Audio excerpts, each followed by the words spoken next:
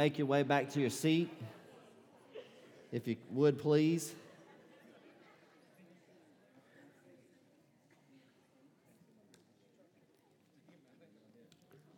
When you get there, if you would, you can stand and honor the reading of Scripture and go right to the Word of God. And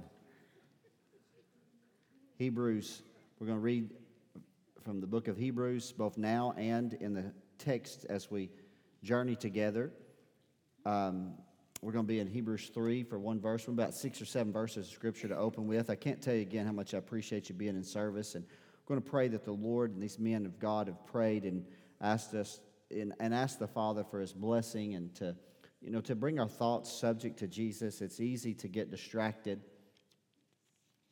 Come on, it's easy for your mind to drift. And these are sacred moments that we have that the Lord gives us. And I can confess to you today, my mind has been very scattered except for the time when I was able to sit in front of the Scriptures this morning. And I'm just going to pray that when we open this text here, that truly our hearts and our minds will mesh into one, and we'll gain the heart of God, what He wants to speak to us. Hebrews chapter number 3, verse number 1 is one of our verses. And I'm just I pick and chose a few verses of Scripture here to just kind of create a context. It says in verse 1, "Wherefore, holy brethren, partakers of the heavenly calling." Surely he's talking about us, right? "Consider the apostle and high priest of our profession, Christ Jesus." Now chapter 8, verses 1 and 2 here. The writer here says, "Now of the things which we have spoken, this is the sum." So here's the sum total of what he had spoken of up until this point. "We have such an high priest who is set on the right hand of the throne of the majesty in the heavens, a minister of the sanctuary and of the true tabernacle which the Lord pitched and not man." Now let's turn to chapter 10. We'll read 4 verses there, or 5 verses, and then one additional verse. And that will, again, I had to just kind of pick and choose the verses that I would use here to just create the context. That's all I want in your heart right now, is just the context. Here it says in the 10th chapter, "Having therefore, brethren, boldness to enter into the holiest by the blood of Jesus, by a new and a living way which He hath consecrated for us through the veil, that is to say, His flesh, and having an high priest over the house of God. Let us draw near with a true heart in full assurance of faith, having our hearts sprinkled from an evil conscience and our bodies washed with pure water. Let us hold fast the profession of our faith without wavering, for He is faithful that promised." And everybody said amen. Let's read one last verse. That's powerful. We could just spend our entire time in each of these individual verses, but I want you to see the wording here that the apostle uses here. And from this, we're going to create our context today. In verse number 14 of chapter number 4, and I know that you've already began to discern a theme in reading this passage of Scripture, and we're going to trust that this is going to be able to be made more clear as the exhortation follows. Here, verse number 14 says, "See." I pray that God helps us to see. Don't you? By the eye of faith. That somehow with our eyes closed, that you can be blind, deaf, and dumb, and still see. Come on, through the eye of faith. And in verse number 14, "Seeing then that we have a great high priest that is passed into the heavens, Jesus the Son of God, let us hold fast our profession." And so today I've chosen to talk to you not just about a subject, but about a person. I want to talk to you about Jesus, the great high priest. And I want to borrow that term that you see taken exactly from the author's pen here in the book of Hebrews. Jesus is a lot of things, isn't He? He is. But He's the great high priest today. And I want you to understand the context of what that means and what that can do in your life when you understand that He ever lives to make intercession for us. And so let's pray. Father, I'm humbled to be in this house. Father, today, tainted by the sins of the flesh, God, and just knowing that there's, Father, that I'm a broken vessel, an earthen vessel. But, Father, the Scripture says that you have this treasure in an earthen vessel, that the excellency of the power may be of God and not of ourselves. And I just pray today, as Peter the apostle wrote in his epistle, he said that when we speak, we would speak as the oracles of God. And I pray that you would give me the gift of a teacher, you'd put the heart of a pastor, you would put, Father God, the compulsion of an evangelist, and you would put a prophetic anointing on this message today as we expound this, Father, most impacting subject, Jesus, our great high priest. Lord, I love you, and it's in Jesus' name. And everybody said, amen and amen. And we could pray all day, and we could pray spiritually laced prayers, but I want to expound to you what the Lord's laid on my heart. I want to take you back. I'm going to take you back in a moment to my message last week and try to connect to it. But before I do so, certainly the subject matter here begins to unfold before us in the book of Hebrews. And me certainly being not a theologian, but just having at least a broad understanding of the Scriptures, it seems as if the writer of Hebrews is writing to people in the first century who came from the Hebrew culture. Many of them certainly were Jews by nationality, by birth, but then many of them possibly had even proselyted into the Jewish religion that we know as Judaism. However, many responded to the preaching of Jesus Christ, and they've given their heart to Christ. They believe that He's the Messiah, but time has passed, and the Scripture tells us, and history tells us, that the Judaizers were those that were steeped in Judaism, persecuted the church, especially the Jewish element of the church, for their faith in Christ. And they caused many of them, by threat of death and being ostracized from their community, to revert back to Judaism.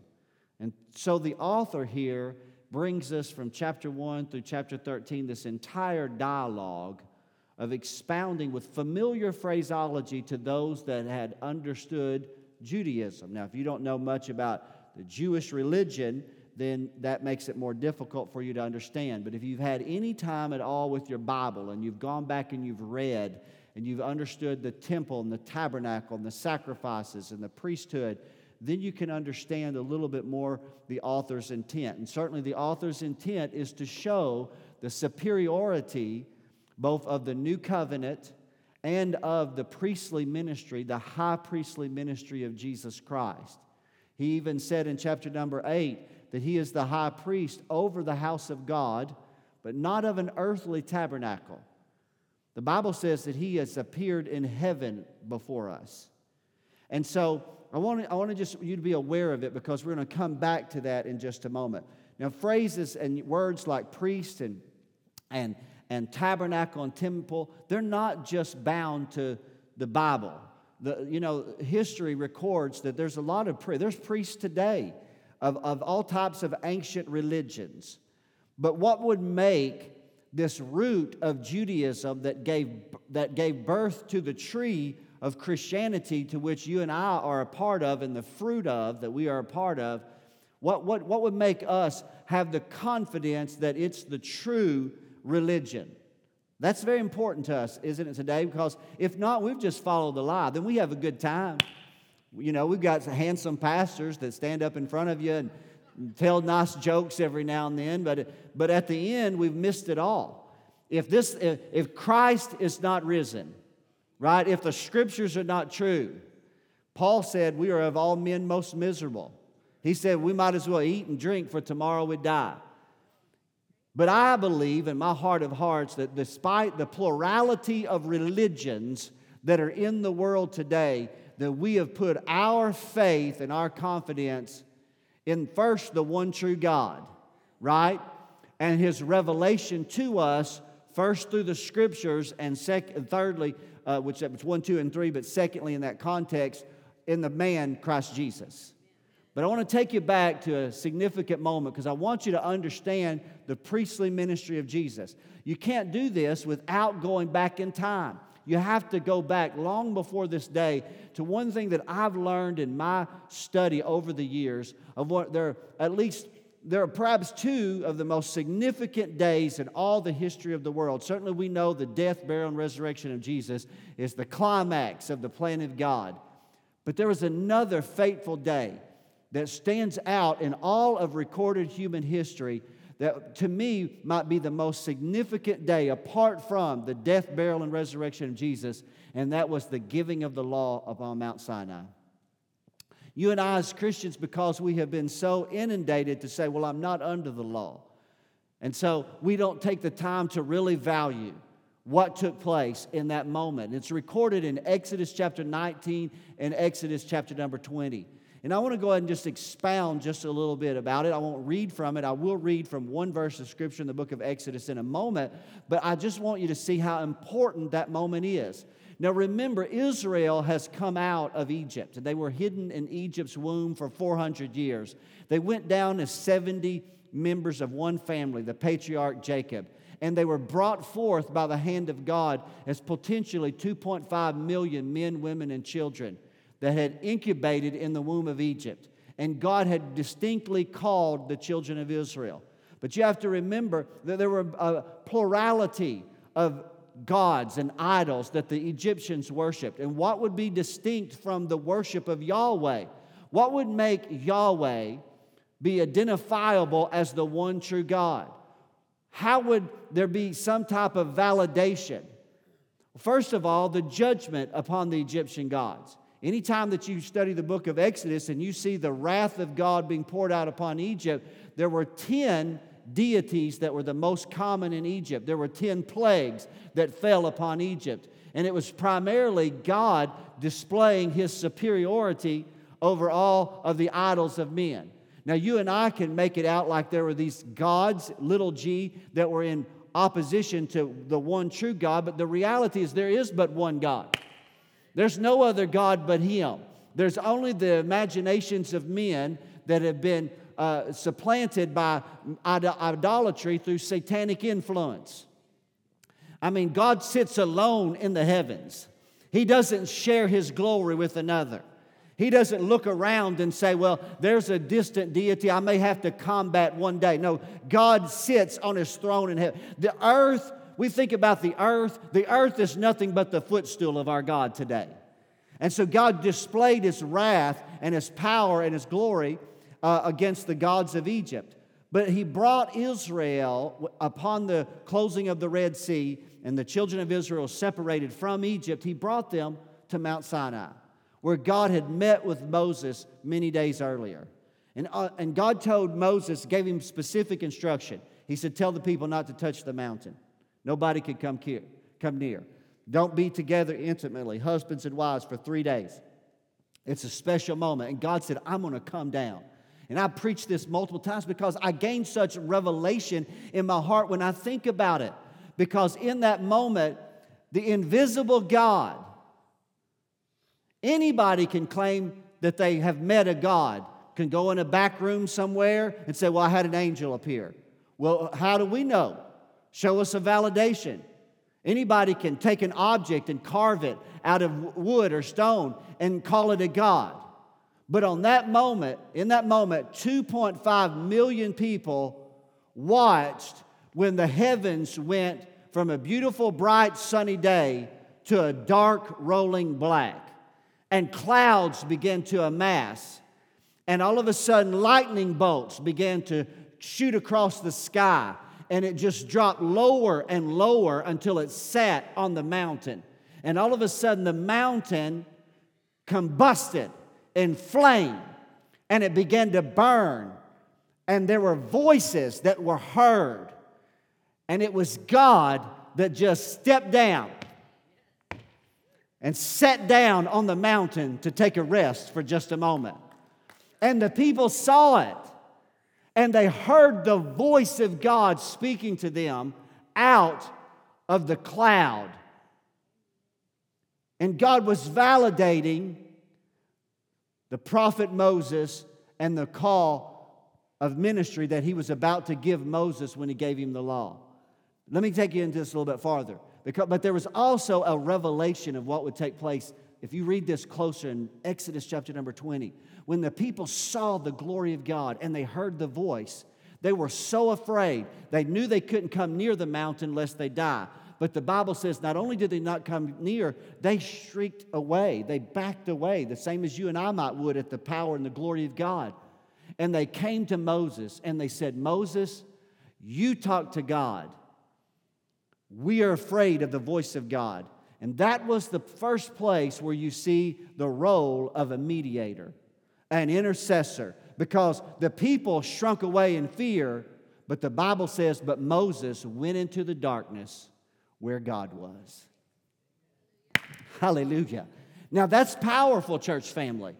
And because one of the reasons why that God did, now typically God wants everything to be by faith and not by sight, right?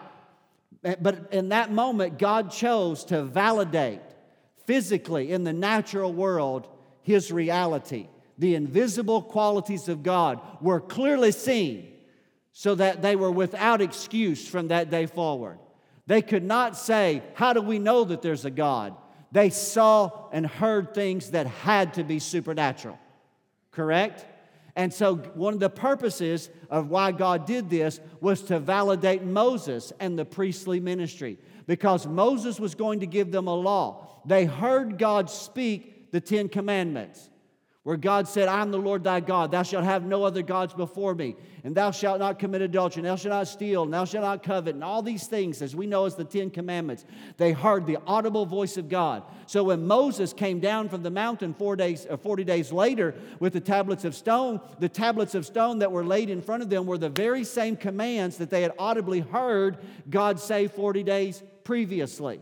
And then when Moses gave them a law to live by, the law, what we call the law of Moses, the Torah, then it would be validated by that singular moment, because he said, I'm going to give you words after the tenor of these words. It's very important for us to see, because God gave them not only laws to relate to each other, what to do in living life, everyday life with your neighbor, and how to function in a civilized society, but God also gave them the means to approach Him. In the law, it's not only just the civil laws, but there's also laws regulating worship.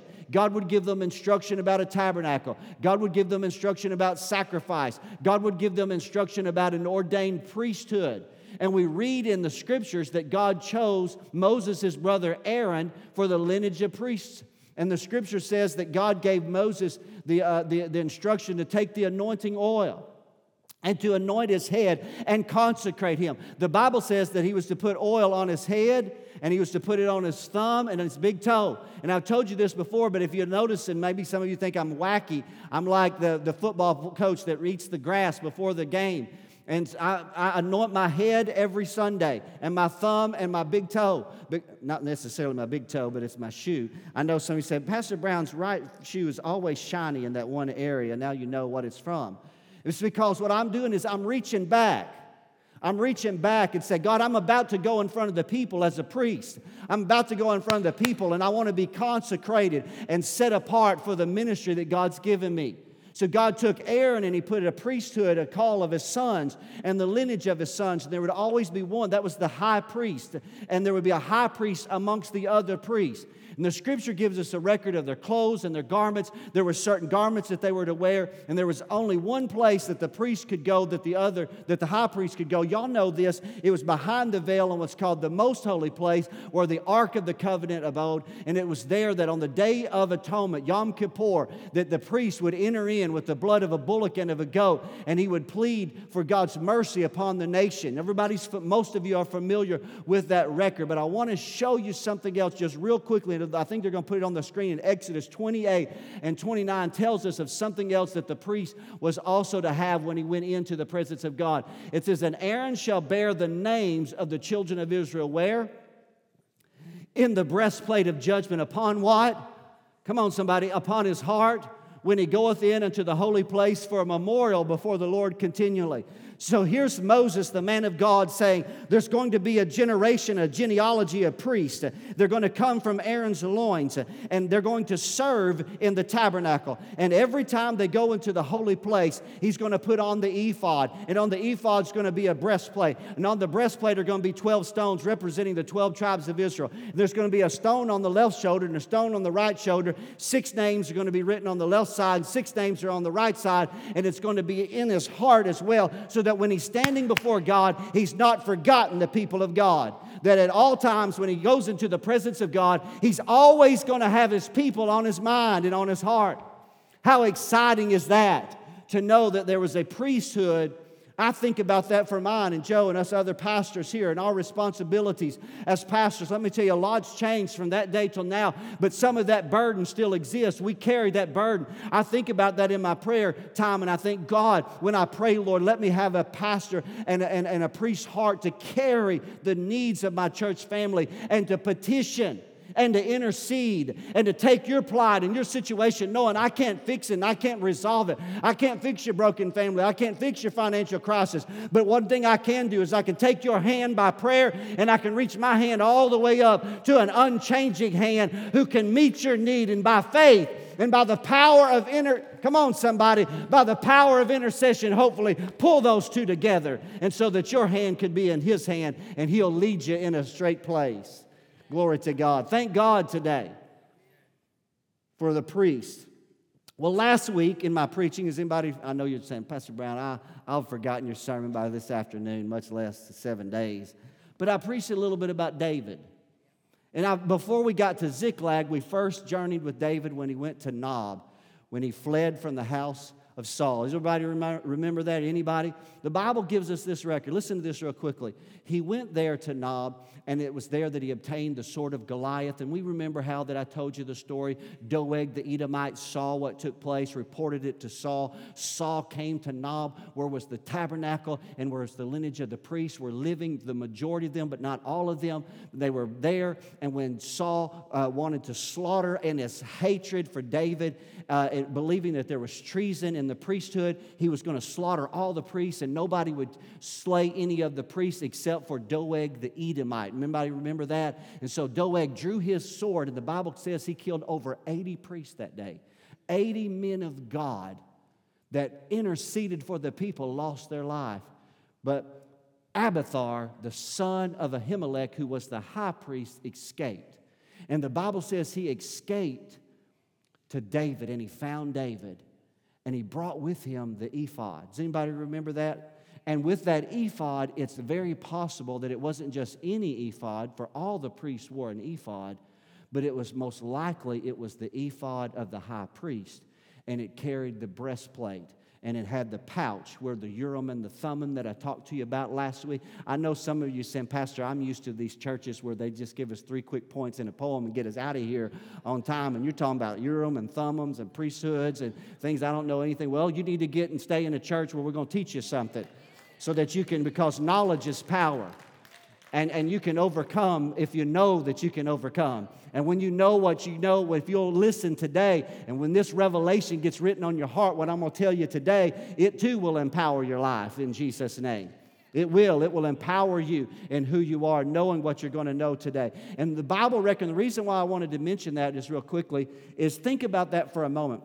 The tabernacle was still at Nob. David is the fugitive, but he's got the priest right there with him. And the priest has access to God.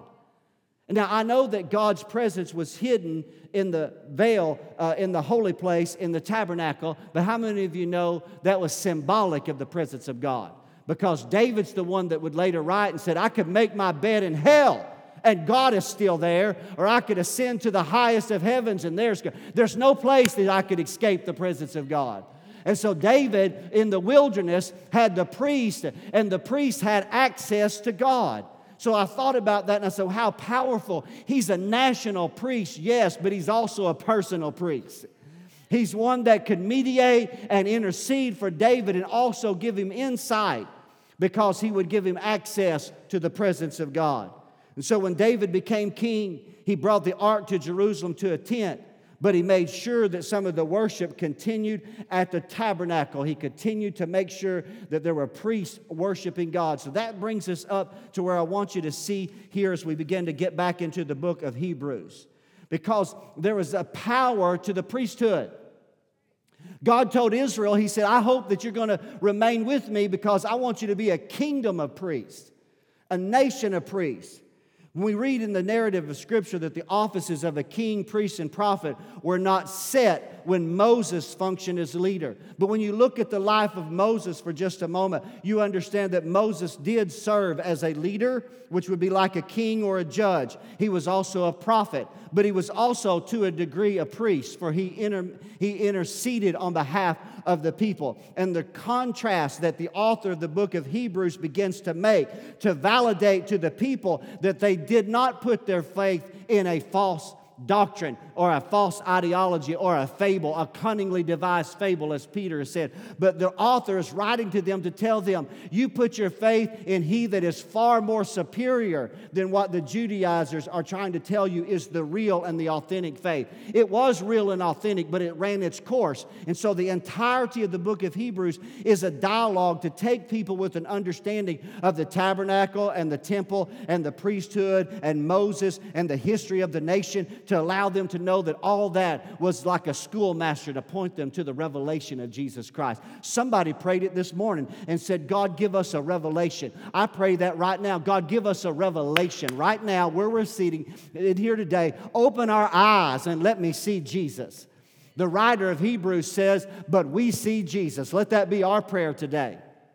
Not just church, not just sweet fellowship one with the other. That's not what's going to change your life. You know what's going to change your life? When you have a revelation of Jesus Christ, of His power, of His glory, of His kingship, of His prophetic anointing, as Him as ruler, as judge, and yes, as Him as a merciful and a faithful high priest who ever lives to make intercession for you right now. That will change your life. It'll change your perspective. So the author here begins to give us various contrasting points, taking the thing that they know the most about and then showing how that it is, though it was valuable, it fails in comparison when you put it against the reality of Jesus Christ and who He is and what He accomplished through His death on the cross. And that's what I want to talk to you about in closing this message today.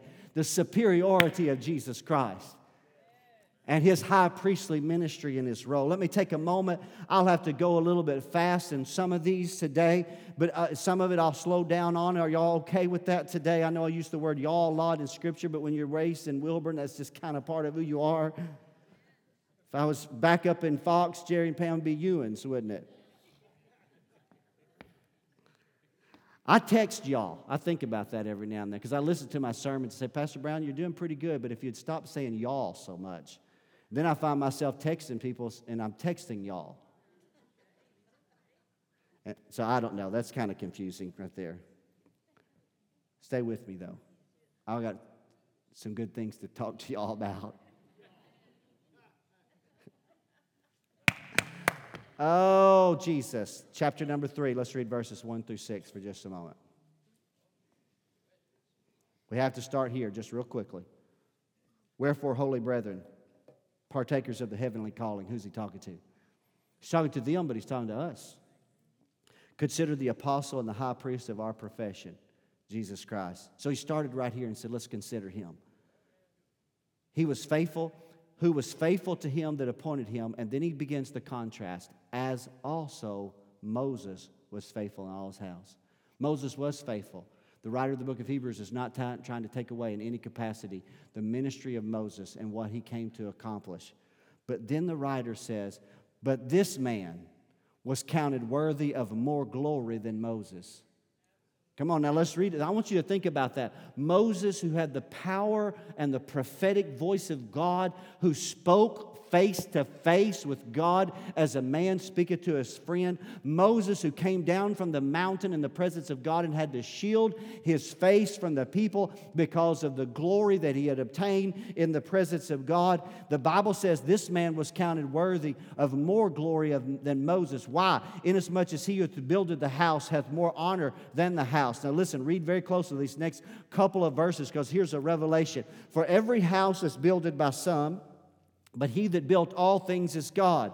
And Moses verily was faithful in all his house as a servant to God Moses was faithful, and it's a testimony of the things which were to be spoken after. And the writer here is saying, I'm not trying to take away from Moses. Moses will always go down in the Hebrew Hall of Faith as a man of God who by faith left Egypt, forsook Egypt, considering himself not the daughter or the son of Pharaoh's daughter, but rather a Hebrew at heart, and he led the people out.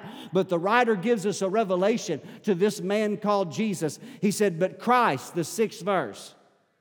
So one was a servant, but the other was the son. And I want you to think about that for just a moment. Maybe we don't understand the full context of this, but he is writing and saying, but Jesus as a son over his own house, whose house we are. Just that revelation alone gives the superiority of the ministry of Jesus versus that of Moses. Moses was a faithful servant of the house of God, but Jesus was the son over the house. And he said, therefore, that principle alone creates within him a superiority. From there, he then takes us into Christ's superiority as high priest, as contrasted with the priestly ministry of Aaron. Can we take a moment of time to dialogue that for just a moment today? What time is it? Are y'all out there? I've got a little bit to go, so y'all stay with me. But I want you to come to the apex today. I want you to see Jesus in a way that maybe you've never seen him before. I want you to turn over in your Bibles to chapter 6 for one verse, and then we're going to walk briefly through chapter number 7, and we're going to focus on what the writer here is revealing to us about the ministry, the priestly ministry of Jesus for just a moment. And we're going to read it together, and it'll be good for you. It's called a Bible exercise, and you need it, right? You need to read it. Let's read it right here. The last verse of the 6th chapter says, the forerunner is for us entered, even Jesus. He's made a high priest forever after the order of who? Melchizedek. Don't forget that. Some of you know about him, some of you do not. I'm going to briefly talk about him. The writer here begins to expound. What does that mean?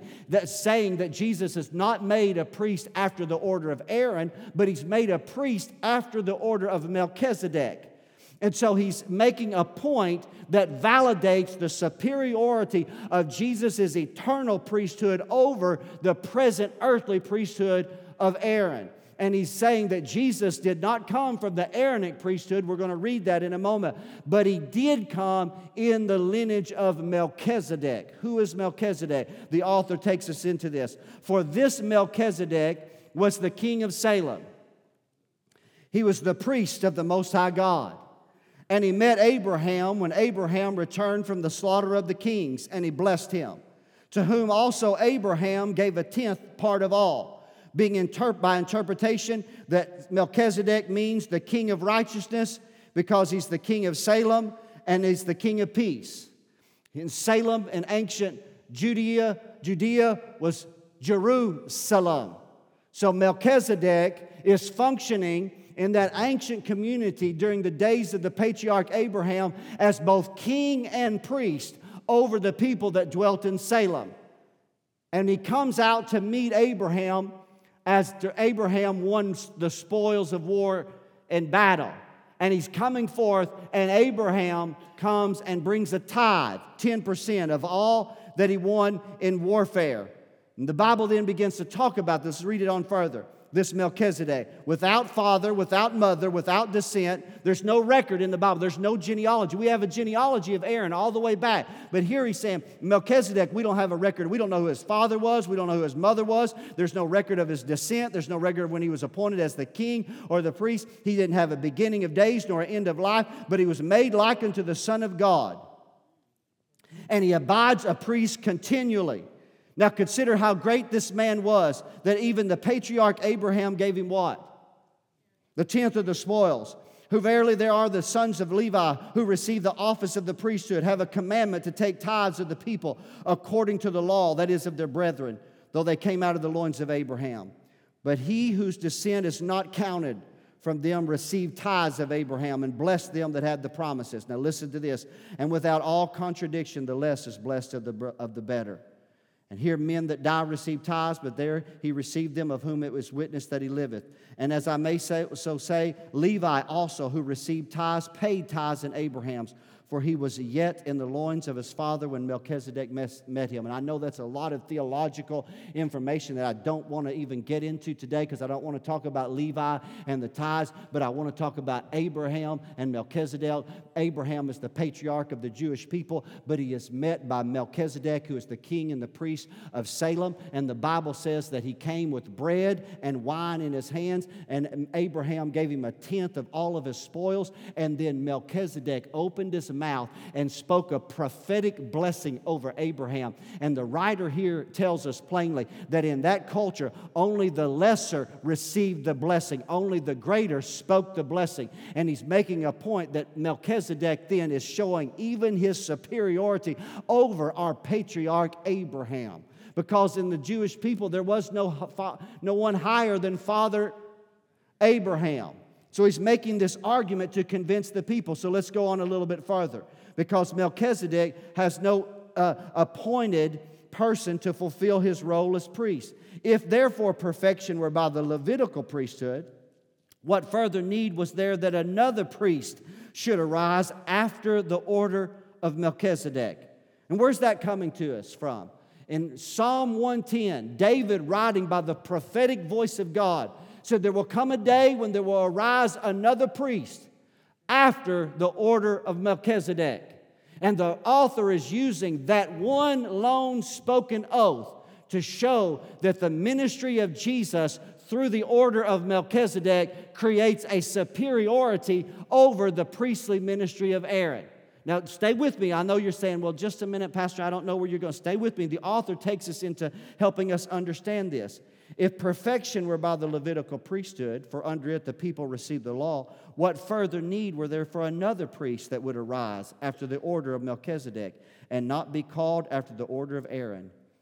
For the priesthood being changed, there is made a necessity a change also of the law. For he of whom these things are spoken pertaineth to another tribe. Read it with me. I don't care to say I'm reading a lot of Scripture today, of which no man gave attendance at the altar. For it is evident that our Lord sprang out of Judah, of which tribe Moses spake nothing concerning priesthood, but it is far more evident that after the similitude of Melchizedek, there would arise another priest. Now listen, this may not mean that much to you, but if you were a first century Jew who had been taught that the priestly ministry of Moses, Aaron, the temple, the tabernacle, and that was your access point to God, and then you put your faith in Jesus, and now somebody's coming around and saying, no, Jesus is not the Savior, He's not the Messiah, and then you're being torn in your faith to know what you believe. And the writer here is giving us a compelling argument that Jesus' role and ministry is superior to that of Aaron. Does that make sense at all to you here today? Let's read down just a little bit further. Who is made? Who is this Melchizedek? Not after the law of a carnal commandment, but after the power of an endless life. For he testifies that thou art a priest forever after the order of Melchizedek. Now, the point that he makes in these next few verses is very simple. Melchizedek's ministry differs from that of Aaron in this point alone. The Aaronic high priesthood changed with the death of the high priest year after year. As a matter of fact, you can go and sit down at your computer and you can Google high priest Judaism, and they'll give you a list that began at Aaron and ran all the way to the last priest of the Second Temple era. But concerning Melchizedek, he has an ever-living priesthood. What does that mean to us today? Jesus Christ became a priest after the order of Melchizedek. And let me tell you today, church family, he's alive today in the presence of God for us. You and I may pass into eternity, but when we do, we'll be met by the one that abides in eternity, where he ever lives. I want you to hear that today. He ever lives to stand in the presence of God for us.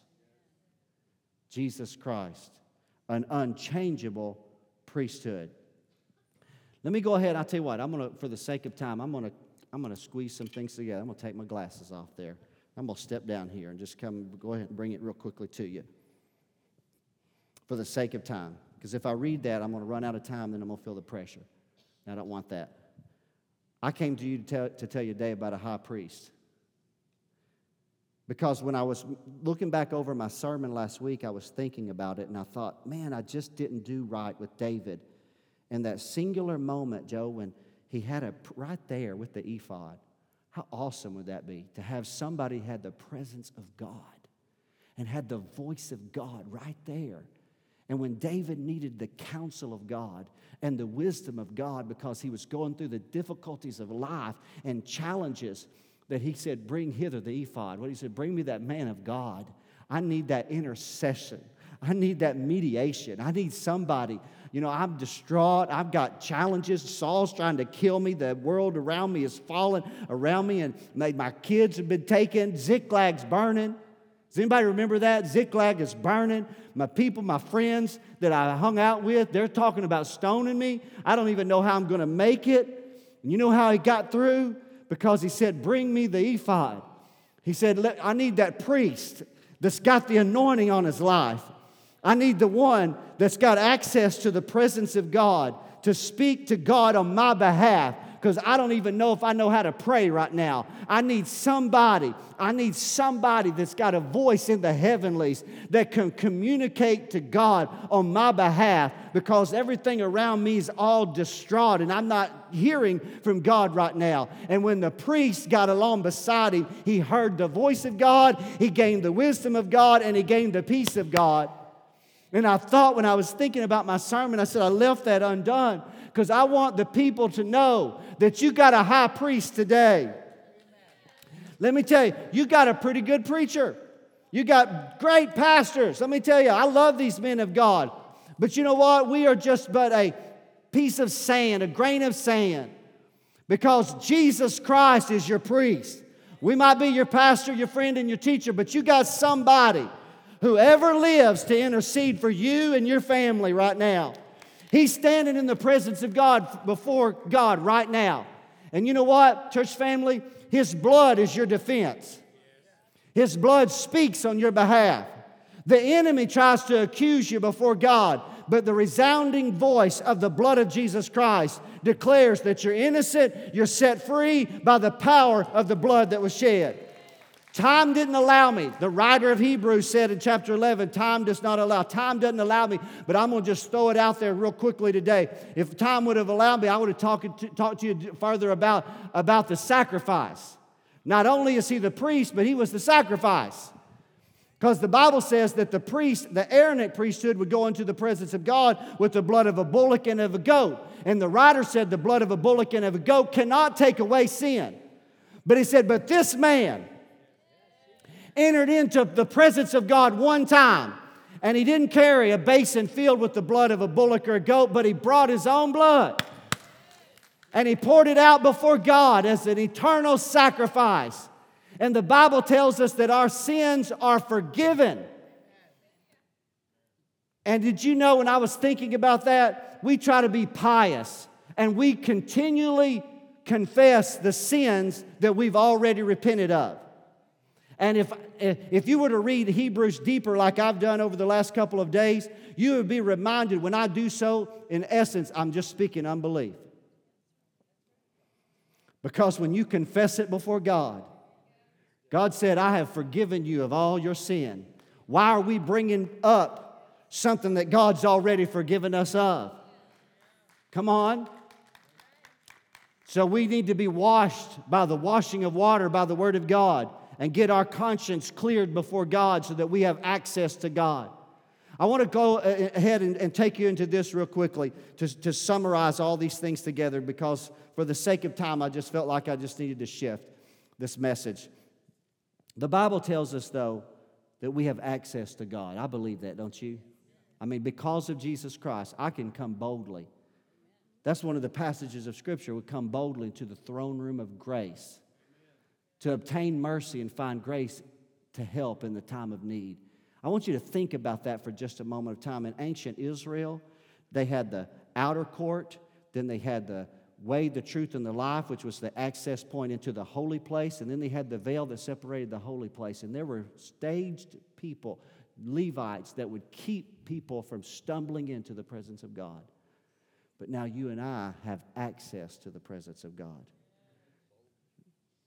Boldly, confidently, no matter where you are, when you begin to lift up your voice and you begin to worship God and you begin to pray, let me tell you, church family, then you are standing in the presence of a living God right there.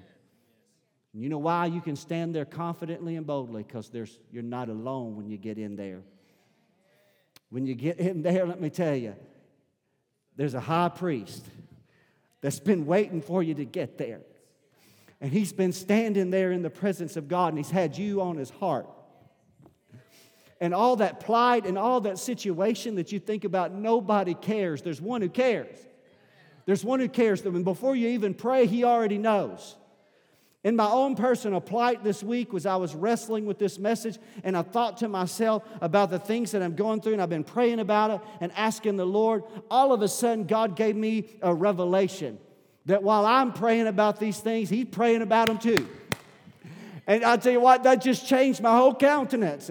When I thought to myself, my God, I'm not in this all alone trying to figure out the will of God. I've got a priest that's standing in the presence of God, and he's praying for me right now, praying that I'll follow the will of God, I'll do the design will of God, and I'll walk in the ways of God. And oh, how it lifted my whole countenance and brought joy back into my soul when I just knew that I had a friend that's sticking closer than a brother. I have a high priest, like David of old. I didn't have to go to the temple to find him. He was with me all the time. And when I accessed the presence of God in prayer, I discovered that his presence was already there, and he was interceding for me and my family, my situation, and your family. That's how he's he's a national God. He's the Savior of the world, but he's a personal priest. Isn't that powerful? There's a perpetual priesthood. He continues to live. But it's also a personal priesthood. He's not just for the nation. He's for you.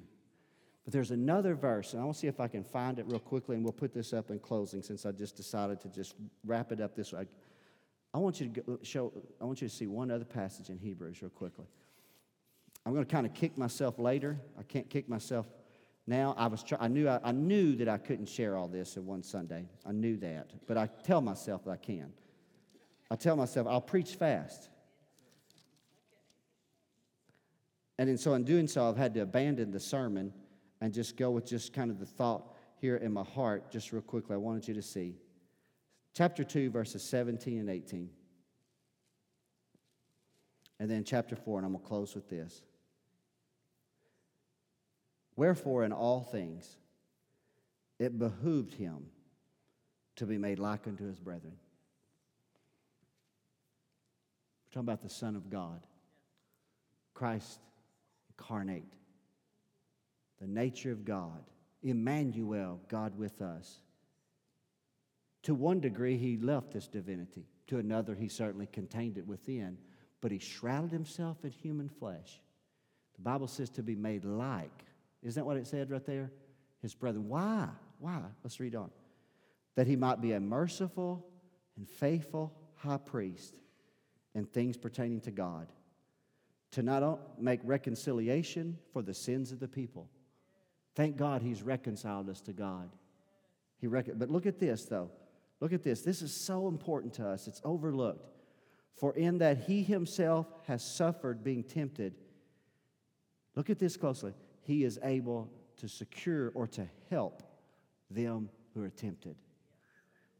What a powerful word that is to us today. Because I don't know about you in your life. There are times in my life, man, when I'm on cruise control. There's some times that things are, but there's some situations that I don't have an answer for. And it's heavy. And life is difficult and challenging and perplexing. And I just need a helper. Does that make sense today? Where can I go to get that help? He said, I have a helper right there if I'll just but go to him. So look at this last passage in closing real quick. It's chapter 4, verses 14 through 16. This was the title of our message. Seeing then that we have a great high priest that has passed into the heavens, Jesus Christ, the Son of God, let us hold fast our profession. For we have not a high priest which cannot be touched by the feelings of our infirmities. What does that mean? That means he can be touched. His heart is moved because you're on his heart. Does that make sense? You are on his heart. The way Israel was on the heart of the priest of old, you're on the heart of Jesus today. He's moved by your plight, your situation. He was in all points tempted like you are, yet he didn't sin. And here's the key. Therefore, come boldly to the throne room of grace, and you will obtain mercy, and you'll find what? Grace to help in time of need. I want to ask everybody to stand up with me today. Worship team's going to come back and join me today. It's right at noon. Jesus Christ is the great high priest. Can I say that again? Jesus Christ is the great high priest.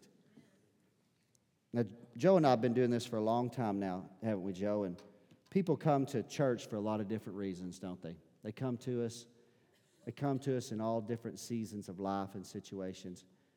And we do our best to help. We do. We try. We say, I try, but God does. I could tell you, you can find a pastor who cares. We'll do our best. But your life is not going to change. You're never going to be the person God's called you to be unless you go to him. The priest. You've got to go to him. You've got to come to Jesus.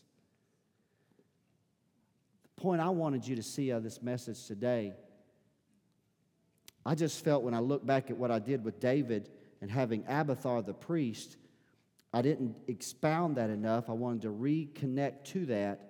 But then I wanted you to see that you're here today and you've got a priest that's in the presence of God for you. And he's just waiting on you to come. Prayer is the means by which we approach God. We don't have to journey to Jerusalem. We don't have to go up to Mount Sinai in Israel or in Egypt or Arabia, wherever it's at. We don't have to do that. Just by prayer, we're able to come into his presence. And when we do so with the knowledge that we're approaching God through Christ, and we understand that he's interceding for us, we join our faith to his faith. And you know what? You're going to make it through because he's a great high priest. So I felt like today that I should give an invitation as the worship team sings in a moment. And that is for you to say, Pastor, I need his help today. I just need God's grace. I need his mercy in my life. You know, in ministry, when I start to close, people start to go that way because they want to beat the rest of y'all in the parking lot. People start to move that way. But the preacher's heart is for you to move this way, isn't it? Because we know what can take place when you just journey just a few feet forward and you just say, God, here I am. I thank you for Jesus today. I need his help. I need the intercession of the great high priest. And you join your faith to his faith. That's why he said, hold fast to your profession of faith without wavering. You join your faith to his faith as he intercedes to God on your behalf. I tell you, you'll walk out of this building changed by the grace that you receive in that moment, won't you? So I'm going to ask you, if you're here today and you say, Pastor, I'm in a situation in my life, you know, maybe like David, I don't know.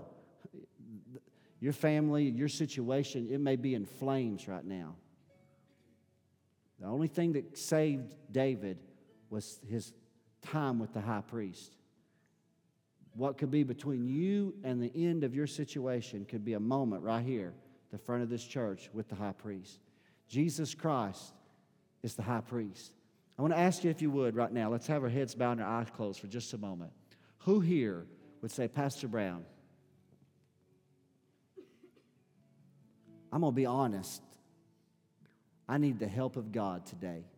I'm just in a situation, a season in my life, and I just need to know. I need to connect. I need to connect to something. I need to connect to someone today. And I want that to be Jesus. If that's you, raise your hand. I want to see your hand in this building today. Thank you. Thank you. Who else here today? Be courageous. Don't be afraid. Don't be afraid.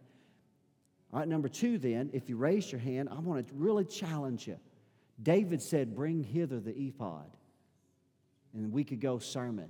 I'm going to ask you, be courageous enough to just come to the front. Don't be ashamed. Don't be ashamed. Matter of fact, God forbid that every person doesn't follow you. Step out where you're at and just say, I got to have your help. Jesus, you said in your word that you were my secure, you're my helper. I need your help today. I need to know that you're interceding on my behalf today. People are coming to the front right now.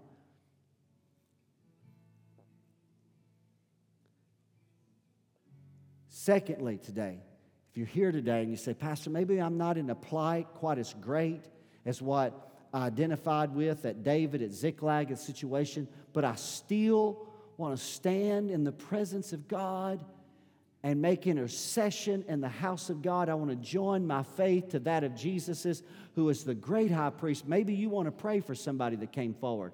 Maybe you want to stand alongside of them like Abiathar did David and just remind them that Jesus is with them. His strength and His grace is being made known in their lives. If that's you, I want you to come and give these people some lateral support. Let them feel the warmth and the touch and the love of a church family that stands with them. These people had the courage to come forward and say, I need the help of God. He's the great high priest today, and I'm going to burn that in your consciousness today. The church is good. Preachers are good, but it's the great high priest that's going to set you free. It's the great high priest who's going to deliver your life. It's the great high priest that's going to help you. It's the great high priest that's going to bring you the healing in your life and your heart. It's the great high priest. So as we sing a song of worship today, and church family, let's let there be a spirit of worship in this house. Let Christ be exalted. Men and women are coming to God for help, the aid of the great high priest. And today we're going to trust in His presence, Lord, in the name of